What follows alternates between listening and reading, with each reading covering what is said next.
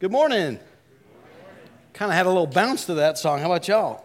Bump, bump, bump, bump, bump, bump, bump. I saw a couple of y'all bouncing up and down. It was good. I liked it.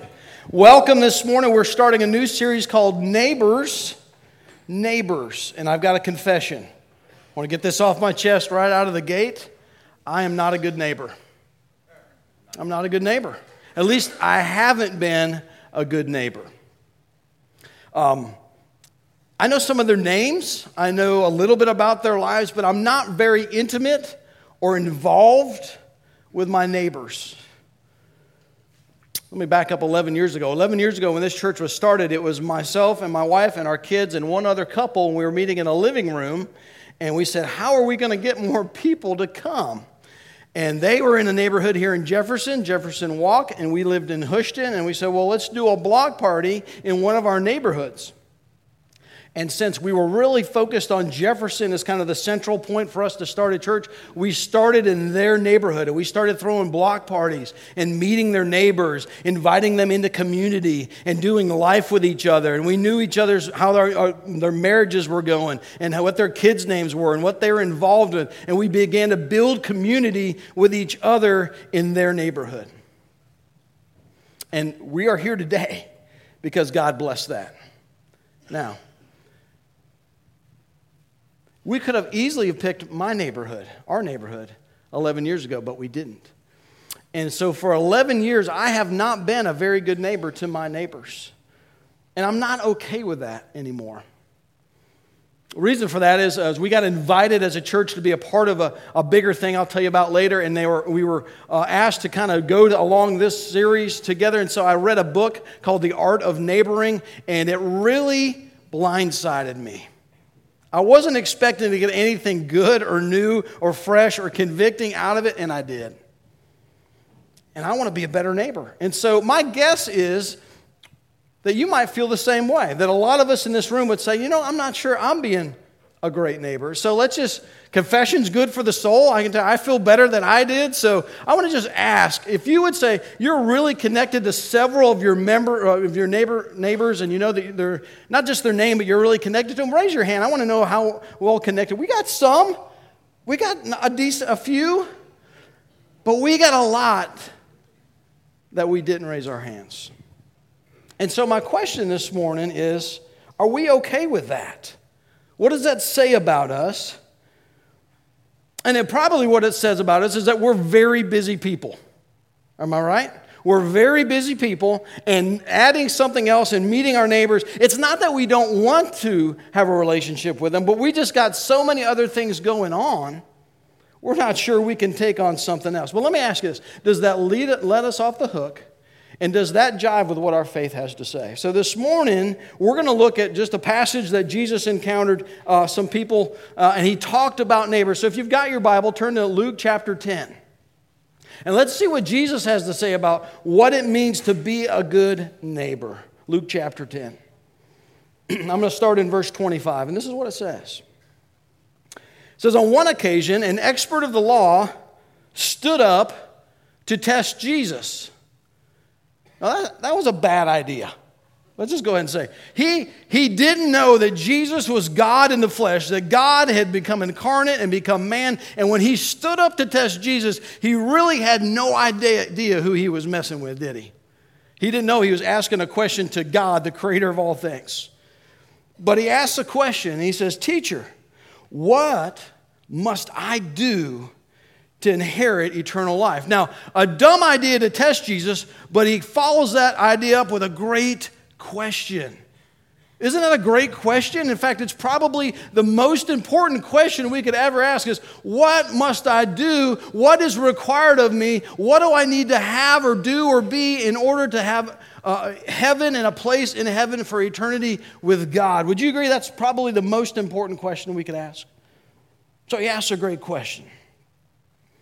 And Jesus, brilliant as he is, he answers the question with a question. What is written in the law? He replied. How do you read it? He put the ownership back on this man. He answers, love the Lord your God with all your heart and with all your soul and with all your strength and with all your mind, and to love your neighbor as yourself. You have answered correctly, Jesus replied. Do this and you will live.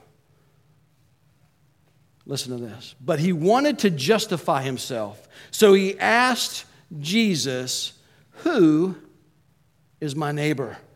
Who is my neighbor? See, he wanted to justify himself. See, he was okay with loving God with all of his heart, and with all of his mind, and all of his soul. He was good with getting into the scriptures and coming to the temple and offering sacrifices and doing all the religious activity that a good religious person should do. But this loving his neighbor thing, that was a little bit sticky. And so he wasn't sure he was good on that. So he wanted some clarification. In fact, he wanted to kind of define what neighbor meant in a way that would let him off the hook so he wouldn't have to change his behavior, or more importantly, change his heart.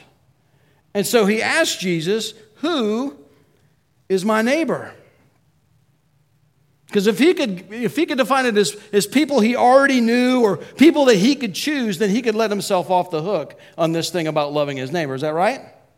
And so he wants for clarification. And in response to that, Jesus tells him the story of the Good Samaritan. Now, how many of you heard the story of the Good Samaritan? Okay, quite a number of us. Let me tell the story. It's the rest of the chapter, almost, of the book of Luke chapter 10. And Jesus goes on to illustrate who is a neighbor by telling this story. That there was a man traveling from Jerusalem down to Jericho, which is not a very wide path. We were there last March. It's maybe 10 feet wide, and it's winding around mountains. And as a man came around one of those curves, a band of robbers jumped him, beat him, stole from him, and stripped him naked, and left him for dead. And then a priest who the listeners of this story would have said, oh, a priest, whoa.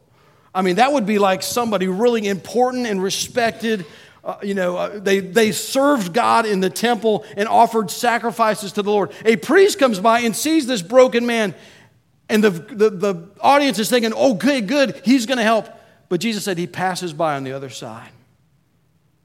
And then he says a Levite comes through, and again, they're thinking, okay, well, good, a Levite. They work in the temple, and they help the priest with things. Well, surely he'll be able to help. But he says, this good man passes by on the other side. Then he says a Samaritan comes along, and as soon as Jesus said Samaritan, everybody in the crowd heard Florida Gator. Sorry, Chris, wherever you are. Sorry, man. Everybody was going, ugh. A Samaritan, ooh. But Jesus goes on to say, the Samaritan, whom the Jews hated, came and picked this man up, bandaged his wound, clothed him, carried him down to Jericho, gave him a place in a hotel, paid for his stay there, and told the innkeeper, and I will come back and check on this man and make sure that he is okay. End of the story. And Jesus says, now you tell me, sir, who was the neighbor to this man? I love the response. You should read it for yourself. He can't even bring himself to say Samaritan. He says, the one who shows mercy was the neighbor. And Jesus said, go and do likewise. Go and do likewise. And the point of this, and what Jesus is illustrating with his story of the Good Samaritan, is the people that we are to be neighbors to aren't exactly the people that we would want to choose to be our neighbor. We don't get to pick our neighbors. We don't get the right to choose who we should be a Good Samaritan kind of neighbor to and who we don't. And what Jesus is illustrating is we need to be available to the people outside of our circle of friends, outside of our circle we're comfortable in, that we need to be open to loving and caring for and ministering to the people that we wouldn't necessarily naturally go to. And that hits home with me. How about you? Because our tendency, like the tendency of the people, the Jewish people, is to want to pick who we will be a good neighbor to. We're trying to justify ourselves just like they were. I can tell you that as I was reading this book and this passage was being taught in this book, I was beginning under conviction like, Rod, there's something here you need to pay attention to. And I was sort of resistant to it because I didn't want to have to redefine what it meant to be a good neighbor in my life. And so I came up with a couple buts. But God, I will be a neighbor to everybody. Everyone is my neighbor. And that sounded good. That sounds kind of spiritual, doesn't it?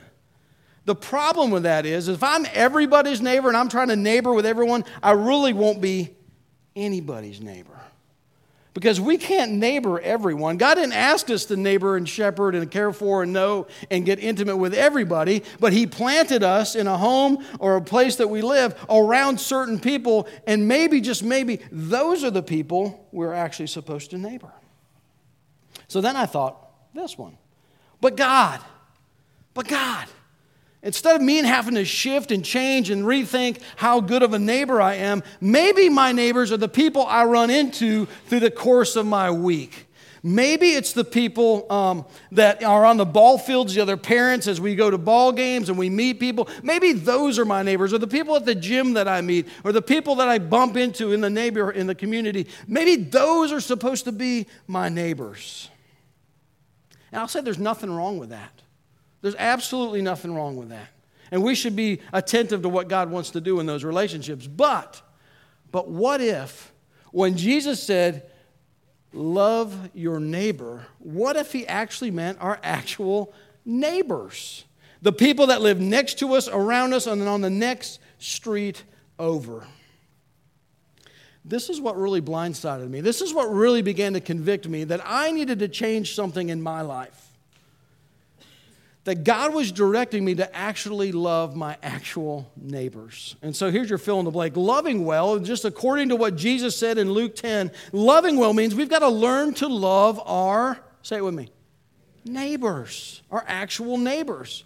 He said, love your neighbor as yourself. Love your neighbor as yourself.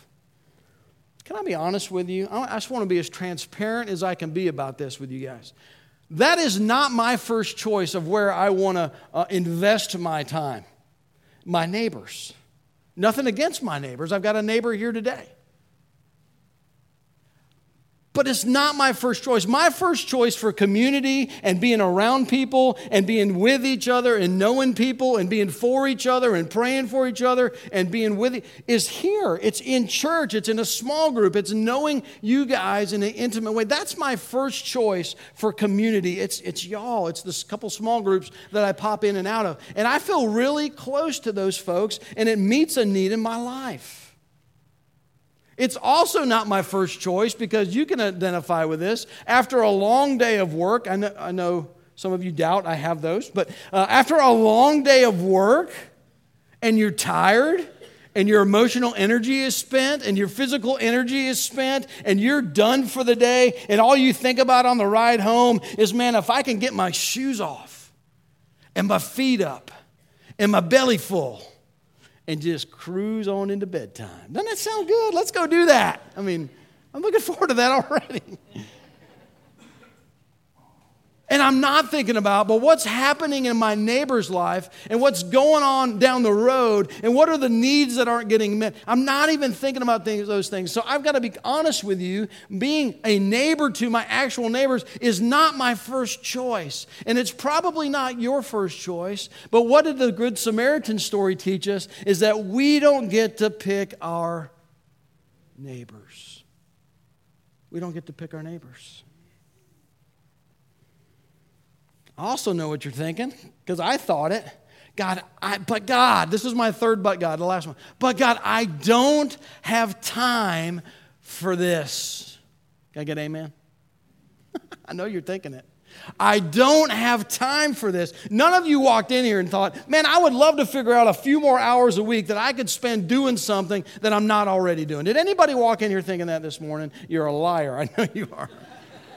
Nobody did. You don't need another thing. You don't need another thing. So what I'm going to ask you to consider is not adding another thing, but to shift to a different thing. What I mean by that, I thought of this. There are shows on my DVR, I won't say who recorded them necessarily, but there's things on my DVR that have lived on my DVR for a really long time. And I know they are never going to be watched. And we don't have time. We're never going to get around. And you're thinking about that. I don't have time to get. Your neighbor is like that DVR show or that Netflix series you want to start, but you think, when will I have the time to start that? So let's talk about what could we do to shift our lives towards being a good neighbor. And I'm going to give you 3 compelling reasons to neighbor. 3 compelling reasons that we ought to neighbor. The first reason is we need it. You and I need this. We need to connect with our neighbors because it will actually help us, help you and I. And I'm going to tell you how. We will get to find community in maybe the most unlikely place in your brain that we can build relationships and experience love and compassion and care from the people that live near us and enjoy that. I know a guy who he was going on a business trip. And he had a pet, and he didn't know what to do with it while he was gone. And so his parents drove 10 hours out of state to come pet sit his pets. Can I tell you, that guy needs a neighbor. That guy needs a neighbor. You and I need neighbors like that. We need to be able to borrow the tools and borrow the sugar and be there for each other. And when somebody needs to just run by your house and make sure it's okay, it's not on fire or whatever, we need what? Neighbors. You guys are getting it. Listen to what the book said. The majority of Christians don't even know the names of most of their neighbors. Ouch. If we're going to be good Samaritan kind of people and good Samaritan kind of neighbors, we need this in our lives. And we've got reasons that we don't, and really what we have is we have assumptions that we don't. They don't have anything in common with us. They don't have time for me in their lives either. Maybe they won't like us. Maybe they're Bama fans. I mean, who knows, okay? I've already picked on the Gators, so. I'm deflecting from Georgia Tech. Do you see that? Yeah. And those assumptions, whatever they are keeping us from trying to build genuine relationships with our neighbors, and we keep them at arm's length most of the time. But here's why we need this. Being a neighbor to our neighbors will pull you and I, they'll pull us out of our little worlds so that we can begin to care for others.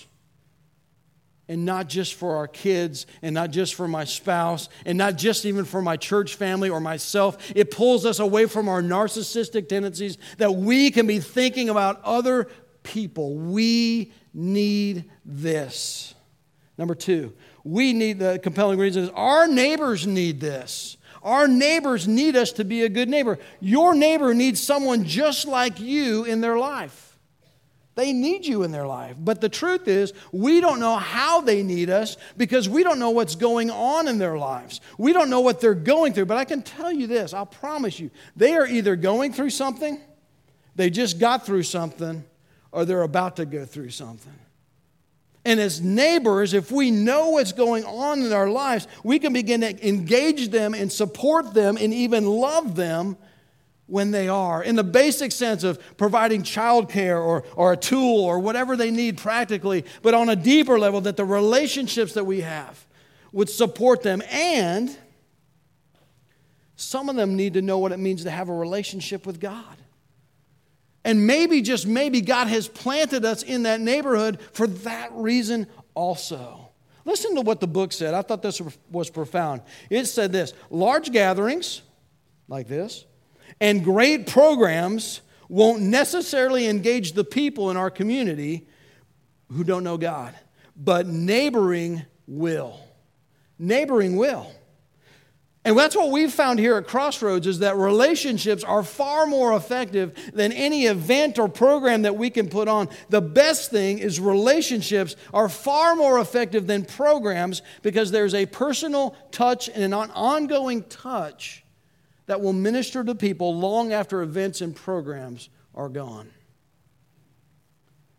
See, no matter how many people show up here, and we have a goal to reach 1,000 by 2020. We want 1,000 people in this campus, and then maybe there's another campus or another campus. We want to see 1,000 people in worship on Sunday mornings here, and that's an awesome goal. But no matter how many people come and sit and enjoy a service like this, we will have a limited impact of how much we can change our community based on our services inside a building. But there is no limit to the impact we can have on our community as we begin to neighbor our neighbors.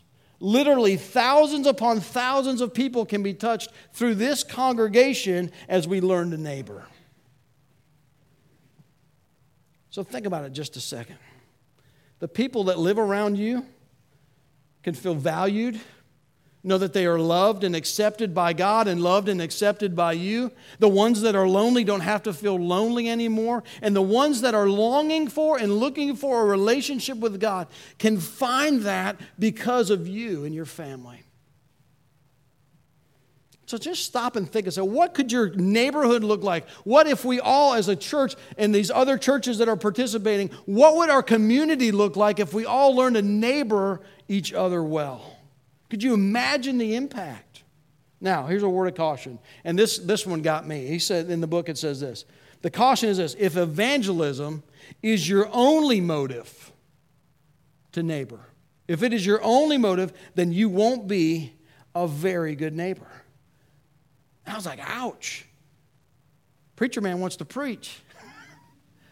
But this is what they mean by that. There's a difference between an ulterior motive and an ultimate motive. An ulterior motive is that I'm going to be a good neighbor for the sole purpose that I will see people come to Christ. And now that's not a bad goal, it's a great goal. But an ultimate motive is I'm going to be a good neighbor, and as a result of that, hopefully people will find a relationship with Christ, but I'm going to be a good neighbor regardless. Do you see the difference? It's the difference, like, let me say it this way. We don't love our neighbors to convert them. We love our neighbors because we've been converted. Can I get an amen there? Jesus said what? Love the Lord your God and love your neighbor as yourself. So it's been it's just God's timing. It's a tragedy, but I'm going to tell this story. It's been a crazy week in my neighborhood. And last Saturday, so 8 days ago, we're throwing a block party. We threw a block party in our neighborhood yesterday. And 8 days ago, we put it on Facebook. Before that, about 8 days ago, I was going around handing out flyers, met a bunch of my neighbors, invited them to come. And I was going down a road, and I got to a certain point, and I was tired. I'd been doing it a while. I wanted to turn back. And so I didn't go all the way down my road, the road behind me. And I went home. Didn't think much about it. I said, well, we'll catch the rest later in the week. Tuesday night, you remember what happened Tuesday night? Huge storms. Huge storms. And in the back of my neighborhood, a man had cuddled his 2 kids and his wife into the same bed as him. And a tree came crashing through his roof and crushed him and killed him in his bed Tuesday night. Didn't hurt the rest of his family. That man lives on the same street I was going down with those fires. And my first thought when I heard the sirens going and I saw on social media that there was an entrapment and our family stopped and we began to pray for this man. I didn't even know his name, but we began to pray that God would spare him. My first thought was, why didn't I go further? Why did it take me 11 years to start to be a good neighbor? And I hate to say the man died instantly in his bed. And our neighbors need us to be good neighbors, guys, because they need a relationship with Jesus Christ. And they don't need a sermon preached at them. They need a neighbor that loves them. And that sermon preached by a neighbor who loves them and cares for them will go way better than any sermon any preacher can preach. Our neighbors need this. They need a relationship with Christ. That's why every one of us was created, was to know Christ. Number 3, the church needs it. The church needs this. I didn't say our church. I want to make a distinction here. I didn't say our church needs this. What I'm saying is the church needs it. Every single church that you see makes up the church, doesn't it? Think about that. We're a part of a network of churches and believers that spans the globe, that covers so many areas. I mean, there's still places that are not reached for the gospel of Jesus Christ, but we are part of a movement of literally 1 billion or 2 billion followers. And Jesus said, I will build my church. That's pretty cool, isn't it? He didn't say, I'll build your church or your... He said, I'll build my church, and the gates of hell will not prevail against it. He said, I'm going to do something globally, worldwide, that's bigger than any one of you. I'm going to do something big. Well, guys, guess what? This Neighbors series that we're doing is a part of that, because we've actually joined with 8 or 9 other churches in Jefferson that are preaching a similar kind of series. We're doing the ribbons thing. If you haven't got one of these, get this on the counter on the way out, and you put the purple ribbon on your mailbox now, and then on Easter Sunday you put the white one out, and it's a symbolic representation of all the different believers in these churches, and it's literally thousands of believers in Jefferson and the surrounding areas that are working together and learning how to be neighbors in our community. Isn't that awesome? I'm pretty excited about it, because think about this. I hear it from you guys over and over again. Why can't churches just work together? Why can't churches just get along? Why can't we all be on the same team? Well, this thing is exactly that. That 7 or 8 pastors and their staff and their leaders got together and said, hey, let's act like and let's believe that we actually are on the same team. Let's believe that we are for each other and not against each other. Let's believe that together God can do more through us than He's doing individually. And let's believe that we're actually working for the same thing. For the people in our community to fall in love with God. Isn't that why we're here? At the end of the day, we just want to see a lot of people in our community fall in love with God. So when you and I decide to neighbor, and I know this is a decision you're probably still wrestling. That's why we're doing 2 more weeks on this, because this has got to seep into us beyond just a 30-minute pep talk. If we decide to neighbor with our neighbors, we're actually joining a network of a couple thousand other believers in all these other churches, that we're going to love our community in such a way that God is lifted up and that God is glorified and that His name will be lifted high. Not Crossroads or any other church gets the glory, but Jesus Christ alone gets the glory. Man, I want to be a part of that.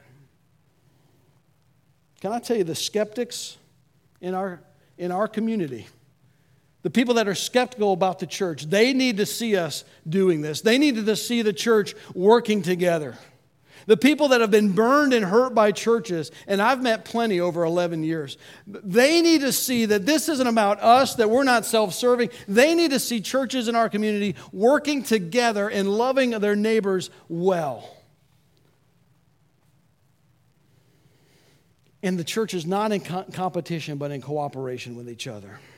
So let me ask you, if somebody that you befriend and is a neighbor and you get to know them, and the light bulb comes on and they start seeking God and desiring God and going to church, but if they go to a different church, is that a win? That's a big win. Can we get excited about that? If they get on a journey to pursue God and find a relationship with God and begin to grow in their faith, would we not get excited about that? Yes. Absolutely, we will. If we can do this, we'll be on the path to being a good neighbor. We can get on that path, guys. We're going to talk more about this the next couple weeks. I want you to be dreaming this week about what could that look like? What could God do in my community? What could God do through our little family? What could God do in our whole community if we decide to begin to neighbor? And it made me think about 7 or 8 years ago, this statement that we're doing with the mailbox ribbons and the neighboring approach, how different and how contrast it is to 7 or 8 years ago when I got a letter right before Easter from a local church. I thought, oh, cool. Well, and I think they sent it out to like 10,000 homes. It was a big deal. A lot of people got this letter. And I thought, well, that's cool. They're gonna do something leading up to Easter to invite people to come or to minister to people somehow. And I eagerly opened the letter and I ripped it open and it began to talk about their building plans and how they would love to get a donation from people in the community. And my heart broke. My heart broke, guys. And my first thought was they just made it a lot harder on every church to come across as authentic and genuine, and that we don't want something from you, that we want something for you. We want you to know this God who would love us so much to not only make us, but to save us through His Son, Jesus Christ, that He longs for us, and that He doesn't want something from you, He wants something for you. So this is different. We're just going to love people. We're going to love people. So I got a couple challenges for us, church. The first challenge I want to give you is the 1 hour challenge. 1 hour challenge. How many hours? 1 hour challenge. Penny, thank you. If you would be willing to commit to spending 1 hour hanging out with a neighbor this week, 1 hour. No agenda, no boxes to check, no things you got to say, nothing you have to invite them to, anything other than being a neighbor. That's the challenge this morning. If you would say, I'm going to try this, I'm going to spend 1 hour getting to know a neighbor or two this week. That's the 1 hour challenge. Just begin this process in your life. Take a walk and meet your neighbors. That doesn't sound so bad, does it? I met a neighbor going on a walk this week. She's here. It's a 1 hour challenge. I got another challenge for you. This is the 10,000 invite challenge. That's a big number, isn't it? Can you give me the slide, Beth? How many of you are on social media of some form? Come on, I want to see your hands. Raise them high. How many are on social media? I know you are, Adam. Okay. If you added up the number of friends of the people that just raised your hand, do you think we know 10,000 people on social media? Huh?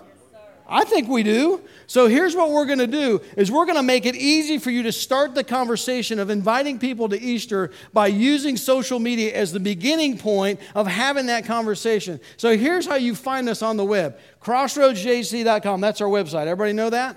Everyone should save that in their favorites bar. You know what I'm talking about? Is that Greek or, favorites bar? Save it as your favorites bar, and you find us on the web. And then there's our Facebook, that Crossroads Jackson County. You go on and like us, and then you also see Twitter and Instagram. Is that right? Instagram?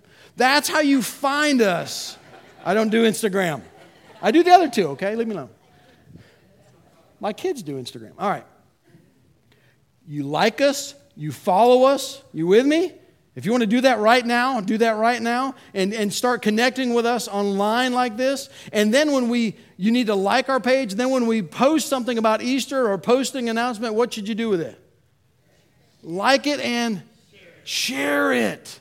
And then if you're really bold, what do you tag people? It's like passive-aggressive social media, right? I know you're a real heathen. Why don't you? I'm going to tag you for my Easter invite, right? You need this, man. And we begin to invite people and start the conversation. What if we invited 10,000 people to Crossroads for Easter Sunday? Wouldn't that be awesome? That's my challenge. And the other thing we got going on is down the hall here, there used to be couches in the little cubby hole there by the counter. We moved those out and we put a banner up. And here's what I want you to do. Just take your picture with the banner. It has that go live picture just like that. And what we want you to do is take a picture with yourself or your family or your small group or your buddy or your girlfriends or whatever, and take a picture, and then what are you going to do? Post it. Yeah. And say, come check it out on Crossroads on Easter Sunday. You with me? And if you're going to do a selfie, you need really long arms, so get a friend to take the picture. Found that out the hard way. That's the 10,000 invite challenge. This is the beginning of being a good neighbor. We need it, they need it, and the church needs it, guys. But the last thing I want to tell you is this. We've been talking about loving our neighbor. Loving our neighbor. But the very beginning of what Jesus said was good and right and leads to life is that if we would love God with all of our heart and all of our soul and all of our mind and all of our strength. And the way we get to love God that way is we first recognize how much He's loved us. That's how we find a love for God like that. This all-consuming love for God doesn't just happen. We don't just conjure it up. We love God because He first loved us. And so here's what I want to ask this morning. We can bring the lights down. I just want to ask you, do you know God in a personal relationship? Do you know Him in a way in such that He loves you first? Do you know that He loved you so much that He sent His only Son to die on the cross for payment for your sin? Do you know that He loved you so much that He was willing to go through hell that He could give you heaven? Do you realize that He took the sin and the shame and the condemnation you deserve and He bore that on Himself because He loved you so much? He wants you to inherit eternal life and enjoy Him forever in heaven. If you've never experienced the love of God like that, just to know He loves you, you don't have to clean up your life, you don't have to recite verses, you don't have to come to church 10 times. All He asks is that you humble yourself and to believe that Jesus Christ is your only hope, that the Son of God came to give you life. Before you can love your neighbor, you have to experience the love of God. And so this morning, if you're ready to step into that relationship with God and know what it means to be loved by Him and forgiven by Him and start a relationship with Him, I want you to say this to God. I want you to call out on God's name and say, God, I need you and I want to know you. I want to know what it means to be loved by you. I want to know the forgiveness you offer. And I believe in Jesus. I believe that He died for me, that He rose from the dead, that He can give me eternal life. God, we thank You for this amazing love that You've shown. And God, if somebody stepped into that amazing love today, and for the first time you've said yes to a relationship with God and know now His love, if you would just, without anyone looking around, would you slip your hand up and let us know, hey, I said yes to God today. I wanted to experience His love and forgiveness in my life today.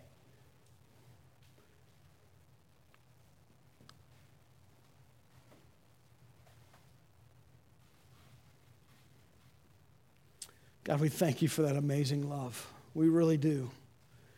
And because You so perfectly have loved us, God, I pray for Your church today. I pray for myself and my family as we learn how to become neighbors and love our neighbors as ourselves. God, would You bring real, not just conviction, but real practical application to what it means to love our neighbors. God, that we won't just say that we love our neighbors. We won't try to justify our love for neighbors, but we'll actually get off our couch and go meet and talk to and love and engage our neighbors. God, if that's the desire of your heart this morning, if you feel God working in your heart, that you want to be a neighbor to your neighbors, would you slip your hand up and just say, yes, I want to be a neighbor to my neighbors. I want to love them like God's loved me. I'm ready to go across the street and meet them and love them and know them. God, thank You. God, thank You for what You said to them this morning.